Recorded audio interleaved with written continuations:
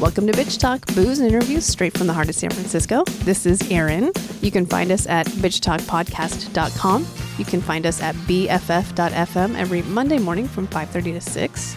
You can also find us Sunday, September 8th, helping to promote the show at Cobb's Comedy Club called Really Funny Comedians Who Happen to Be Women. That lineup is Irene Tu, Natasha Muse, Sandy Steck, and hosted by Chelsea Bierce. We also hear that there's going to be some fun drop-in comedians, so please get your tickets. It's cobbscomedy.com where you can find those tickets, so please support. We are heading into part 2 of our interview with W. Kamau Bell, which was about this time last year, and he graced us with his presence for about 45 minutes, and we had a great chat with him. This was also our 300th episode release, so please enjoy this part 2, and I'll see you on the other side.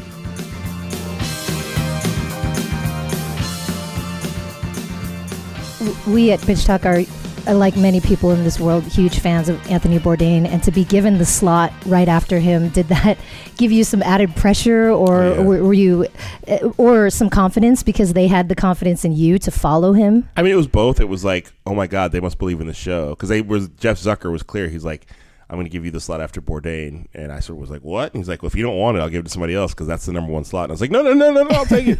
But also, like, the show's got to be good. And so, but also it made me feel like, you know, he was the cool kid at CNN. Like, you know, and, you know, a lot of people at CNN think they're cool kids. And they, you know, like, Anderson Cooper's a cool kid.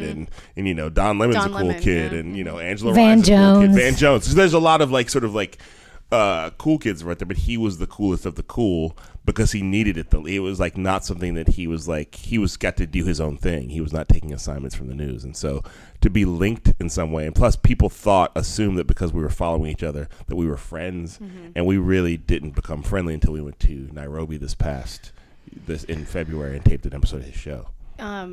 I heard your Fresh Air interview, and I was choking up in my car, and I was having a weird day. I was thinking about him a lot, and then your interview came on, and I'm sitting in my car crying. But beyond you getting to have that very special time with him, do you think he had any kind of sense of his impression on the world? Because we're just a couple of Asian American kids from, you know, I'm from here, she's from LA, and do you think he knew the effect he had on people? Or understood? I mean, at some point, everybody sort of, you hear from people. Like I was with him, and people would come and be like, oh my God, dude, I love you. I love the show. Like, it was funny to be like, oh yeah, he's more famous than I am. Like, I don't think about it, but it was like, people were like, oh, your show's good too. But they were like so enthralled with him. And this is, we're in Kenya, you know, we're not in, we're not in, it's like in America, we're like on the other side of the planet. They're like, they people of all ages, races, creeds, cultures, religions felt like he was showing an authentic piece of the world, showing authentic pieces of the world without getting in the way of it. And especially as a white man who does that, as a white cisgender heterosexual man, especially an older guy, like who's not supposed to get it. Those guys generally don't get it. No. That they felt like he had an opinion, but he was getting out of the way. Like he was like, you definitely felt like you knew who he was, but he wasn't letting who he was get in the way of your taking in this authentic experience. And also making people go, I want to go to that place he went to. Like, I've talked to many people, like, I planned my honeymoon around to open episode. Makes you less afraid. Yeah, people don't do that with the Klan. I planned my honeymoon around What I did. Yeah. So I can't wait to sit down with them. I'll give you some numbers. But yeah, that cross burning was really something. Yeah, you really want to take it in. Maybe they have a little dinner, like an amusement park dinner theater. Yeah. That would actually be great, and people would do it. Well, actually, you did make me want to go somewhere, which I have been very briefly. But first, I wanted to ask: do you get paid more for your show when you dance on the show? Because you should, and if you don't, you need to seriously talk to your manager or whatever. Because when you dance on that, when you were dancing in Puerto Rico, I was like, take me there right now, because he broke it down. Hips don't lie. Hips don't lie. Yeah, I was the HBCU. You danced in that episode as well. But no, Puerto Rico specifically, I was like, oh my God, I want to be in that dance circle. Well, I mean, that was. So first of all, that is my two older daughters, because my month-old daughter doesn't watch my shows, which not yet. But my two older daughters, Sammy and Juno, like, because I was away when that show. I was away when that show was about to air or something. I wasn't at home, And so the show aired, and they saw the commercials for it, and they flipped out with excitement and joy, you were dancing? watching me just like, because I'm a goofball. They know me to be a goofball, but to see me like go that, because I went all out. I really was like, I might hurt myself. I'm okay. You were feeling the energy of the and people. Also, it was like I realized like the whole thing. Me and it was the woman who had been Miss Puerto Rico, like had this whole. Like where we sat down and had some food and we talked about colorism in Puerto Rico and and then this bus pulled up that we didn't plan, like it wasn't something we had staged, and I was like, oh, what's that? And she's like, oh, they come out and they dance, and they did it, and it just took over the whole scene. And suddenly we were in the middle of it, and I think they could also see the cameras were focused at me, so those people were like, we'll focus on, let's pull that guy into the circle. Yeah, and you stood out. I stood out, yeah. And I'm 6'4", 200 blah blah pounds, and 178 pounds. Right, I thought it was your high school weight 180, with a burrito. 180 midnight burritos. But I sort of like at this. It's like it's a singular experience, and you sort of go. I can either say no, I'm fine, or I can totally go all in. And for me, for the show, as often as possible, I try to go all in. And so that was like, and I knew this is ridiculous, and I look like awful in a hilarious way, like, but I'm actually trying, but I also know that like I'm just there's a lot of jiggle. No, it was amazing. It was, so for me, and it was Lisa just Ling fun. couldn't have done that. That's the thing. He wouldn't have. And Bourdain wouldn't have done No, like, he would there's not. just No, like, and for absolutely me, not. that's the thing that I like. That's my version of making a show like this. Like Yeah. that's my, like, because I'm a comedian and because I want to have a good time and because I don't have much shame around stuff like that. It's like it was fun. And it's also a thing, like, if no cameras had been there, maybe I would have done it and had fun, but because the cameras are on, you're like, I'm just gonna go for it. Like, You only live once. What are you gonna do? And the fact that my daughters, that's their number one favorite thing I've ever done. Like, That if they is had to put so a top 10 list cute. together, that'd be maybe number 1 or 2. And so for me, like, knowing that my kids connected to it is also pretty amazing. Yeah. I love it. We're gonna have to wrap up soon. Why? I want to keep talking. Dude, Okay, because hey, I it's thought your show. You're a busy man. I don't know. We'll see, I don't we'll know see. what kind of calls you have coming in. I listen to what Kamau tells me. He wants to keep talking. Yeah, we can talk for a little while longer. I'm good. Okay. They said 30, so I'm just. Oh, we can. Let's go 45. Oh, Yes. me. All right. Well, All anyways, right, let me now we move can turn on over to other these things. questions. No. Yeah, make sure we get all the questions you want. Now we're getting to the 50 Shades questions. yeah. No. I want to talk about the Me Too movement in comedy. Oh, yeah, let's wrap it up. No, I mean. I'm just kidding. I'm totally kidding. I would have said that no matter what you said. Okay. That's just the joke that was sitting right there. Well, It just so happens that it was. and that was it. See you later. Let's go to Benny. The audio's like, come out, where you going? Come back. Running out of the room. He wants that onion volcano. Yeah, well, who doesn't? You said in a recent article, or somewhat recent, men are allowed to take up too much space in society, and now we're at a point where people have to go, we're not going to allow you to take up that space. Mm-hmm. With the Me Too movement and comedy, because the other day I was talking to someone, it was like, what happened to that guy? Where's he been? Or what happened to that guy? You're not going to hear from him ever again. I mean, how has the comedy landscape changed in your opinion, or is it better? Is it worse? Is this a good thing? I mean, I think the Me Too movement is certainly a net plus, overall. There's no question in my mind. And I think part of that means, like, for example, if you look at somebody like, if you're specifically talking about comedy, like, just for the sake, if we talk about Bill Cosby, Louis C.K., Aziz Ansari. Yep. I wasn't going to name the name. God, though, we've spoken of all these on Bitch Talk multiple times. So you look at Bill Cosby, and it's like, take his age out of it for a second, just about like, well, he's an old man, he's done anyway. But like, there's no coming back from that. From like, we're talking about horrible, heinous, like, years. If he'd done one of the things he said that we know that we all believe he did, that's bad. But there's many years of horror. Then you go to Louis C.K. and you go, ooh, gross. Then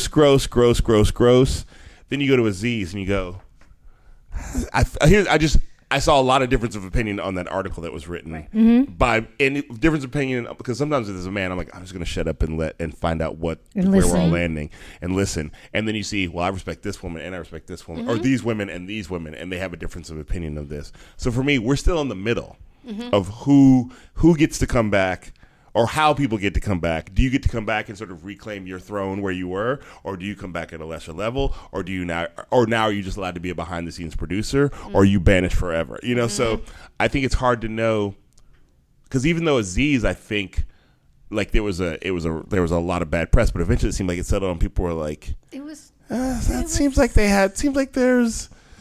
Yeah, we've all been on that We've all been on that date multiple times. Maybe we've all, as a man, I've been on both sides of that date. You know, like, and now it's different because I'm a man and I'm physically strong. So I don't. It's not the same power dynamic if I'm on the I want to leave and this person doesn't want me to leave. But I've certainly been on like a how do I get out of here? Yep. You know. Yeah. And so, but it's different. It's totally different. So it's just that I've been on so.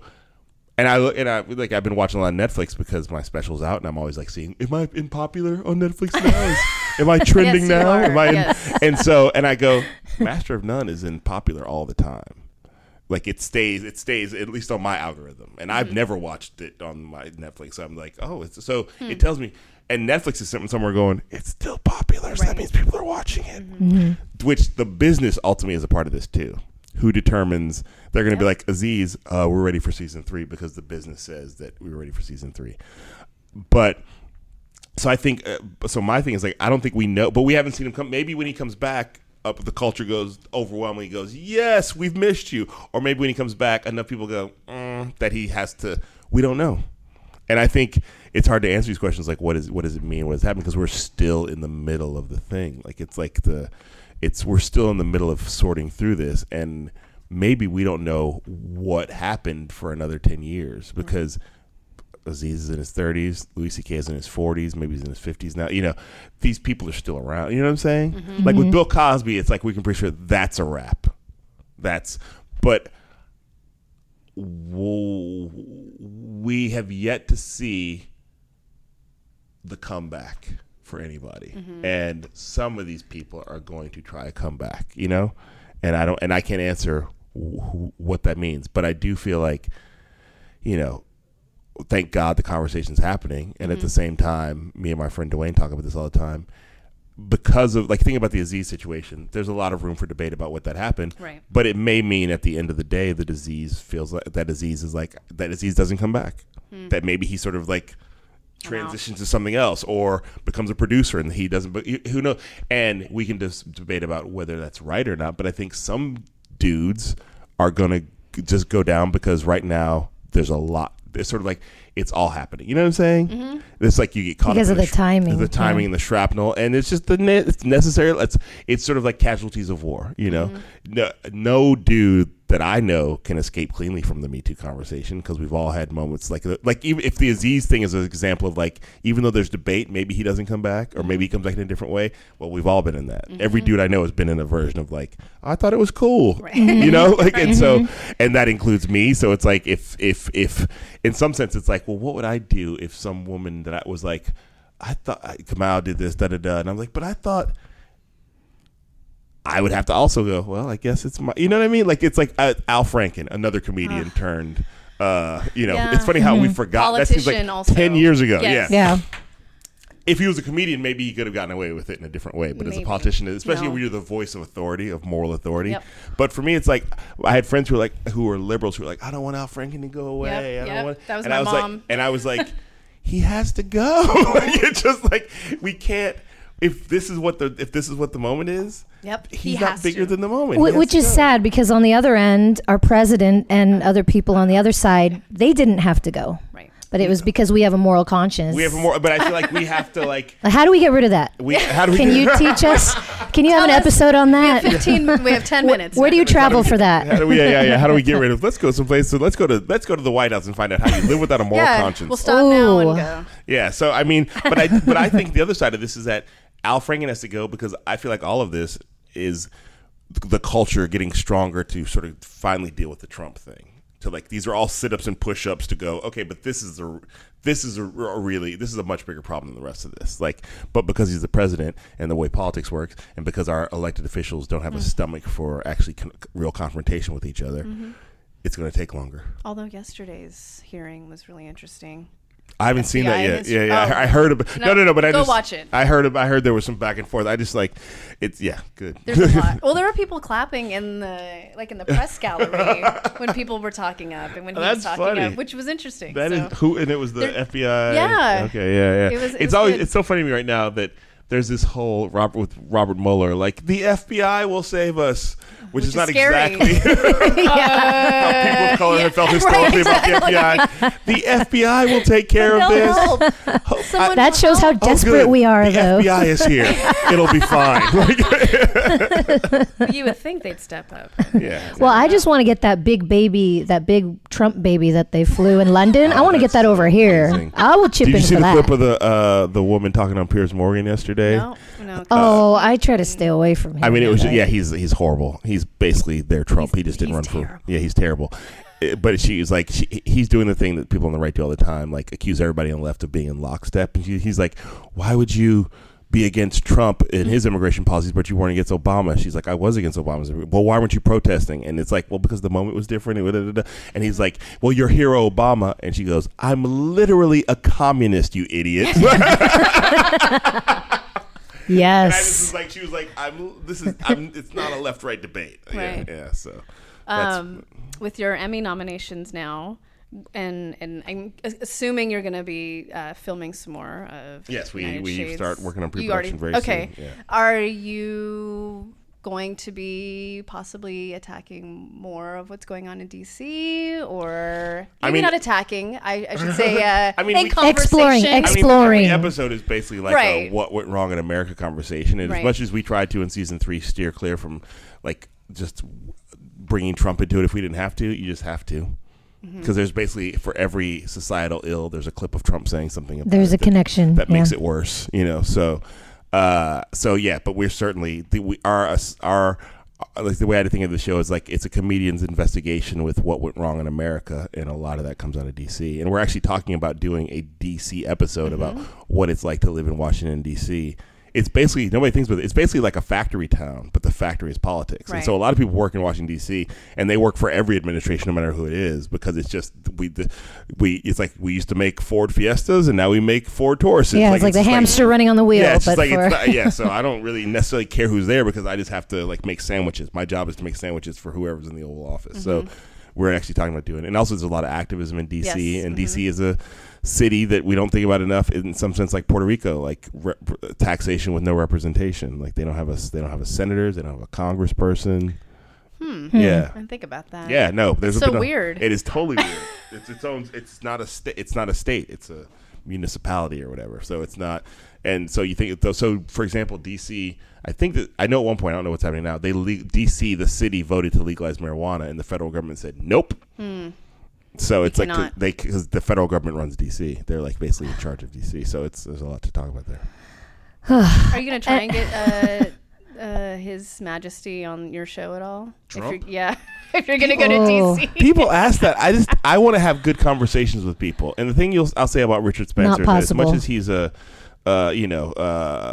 pitiable, like just sort of like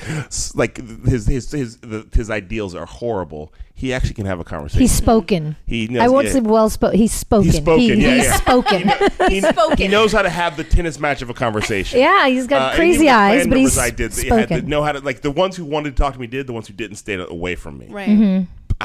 Trump. There's no evidence that Trump's able to have a conversation. No, it's like There's no- Tourette's. It's like he won't even do spit hold a out press words. conference he won't even do a press conference. He hasn't Right. done any press conferences, official press conferences. Right. So for me, it's like I have no interest in, because that only works out poorly for me, because then because he won't have a conversation, he'll just monologue. I won't be able to get a word in edgewise, and then all the people are gonna be like, "Why didn't you punch him in the face?" Like, you know? Yeah, Right. Like, you'll get pissed on from both sides. why didn't I want to go to federal jail for the rest of my life? I don't know, guys. I don't know. Well, having traveled around with your show, at least watching it for me does give me some sense of hope. Do these issues seem a little easier to solve having traveled and spoken to all these people across the country, or are you just like fuck? No, I think the thing that when you talk, no matter who you talk to, and this is even weirdly true of the Klan, that the basic issues are: I either don't have a job and I want a job, or I have a job and it's not good enough. I want my kids to have better schools. I want my neighbor to be safer. Everybody wants the same stuff. It's just we get broken up into the team sports of politics, and then politicians use the things that make us different as ways to divide us. So Trump is using the Klan members, sort of like those, sort of this aspect of white people are like, I just feel like as a white person I'm supposed to be more successful, and he goes, yeah, you are.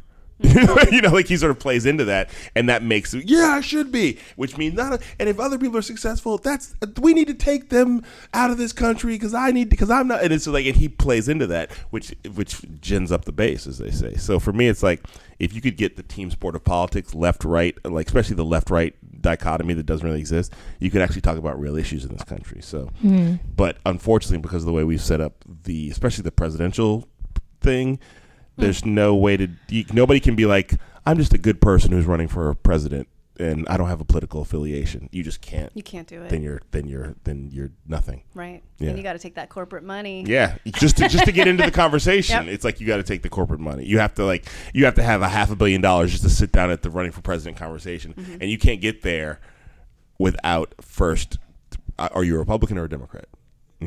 Mm-hmm. I'm a Democratic socialist. No. Are you a Republican or a Democrat? Right. I'm conservative, but I have liberal. Are you? You have to pick one of those boxes, and they're very limiting boxes. So, are you going to run for office in 2020? It's the third time I've been asked this recently.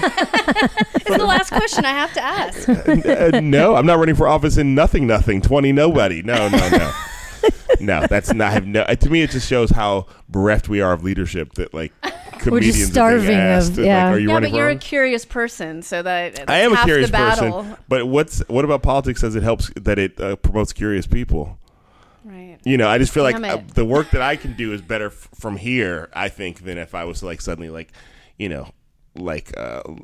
sitting behind a desk calling funders, asking them to donate money to my next election, even though it's in 3 years. But I have to get that started before I fix the potholes. But you have a TV show, so that's half the battle also. Yeah. Because look who's there now. Yeah. So that's there true. You go. That's true. Yeah. You got one check. I already have a reality. I already have a reality TV show. Were you born in Kenya? Because that would be 2 checks. Yeah, exactly. Yeah. And then and I won an Emmy, and our president didn't win an Emmy. Snap! Shade. Excuse me. Well, W. Kamau Bell, thank you so much for being on Bitch Talk. Sorry I forced you into it, but I'm not sorry. No, I'm not sorry. And I was kidding. I was happy to be invited, and thank you for making it easy for me. This has been so fun. Thanks for the flowers and the champagne, and now I'm going to go to sleep. Okay, and good night. Good night.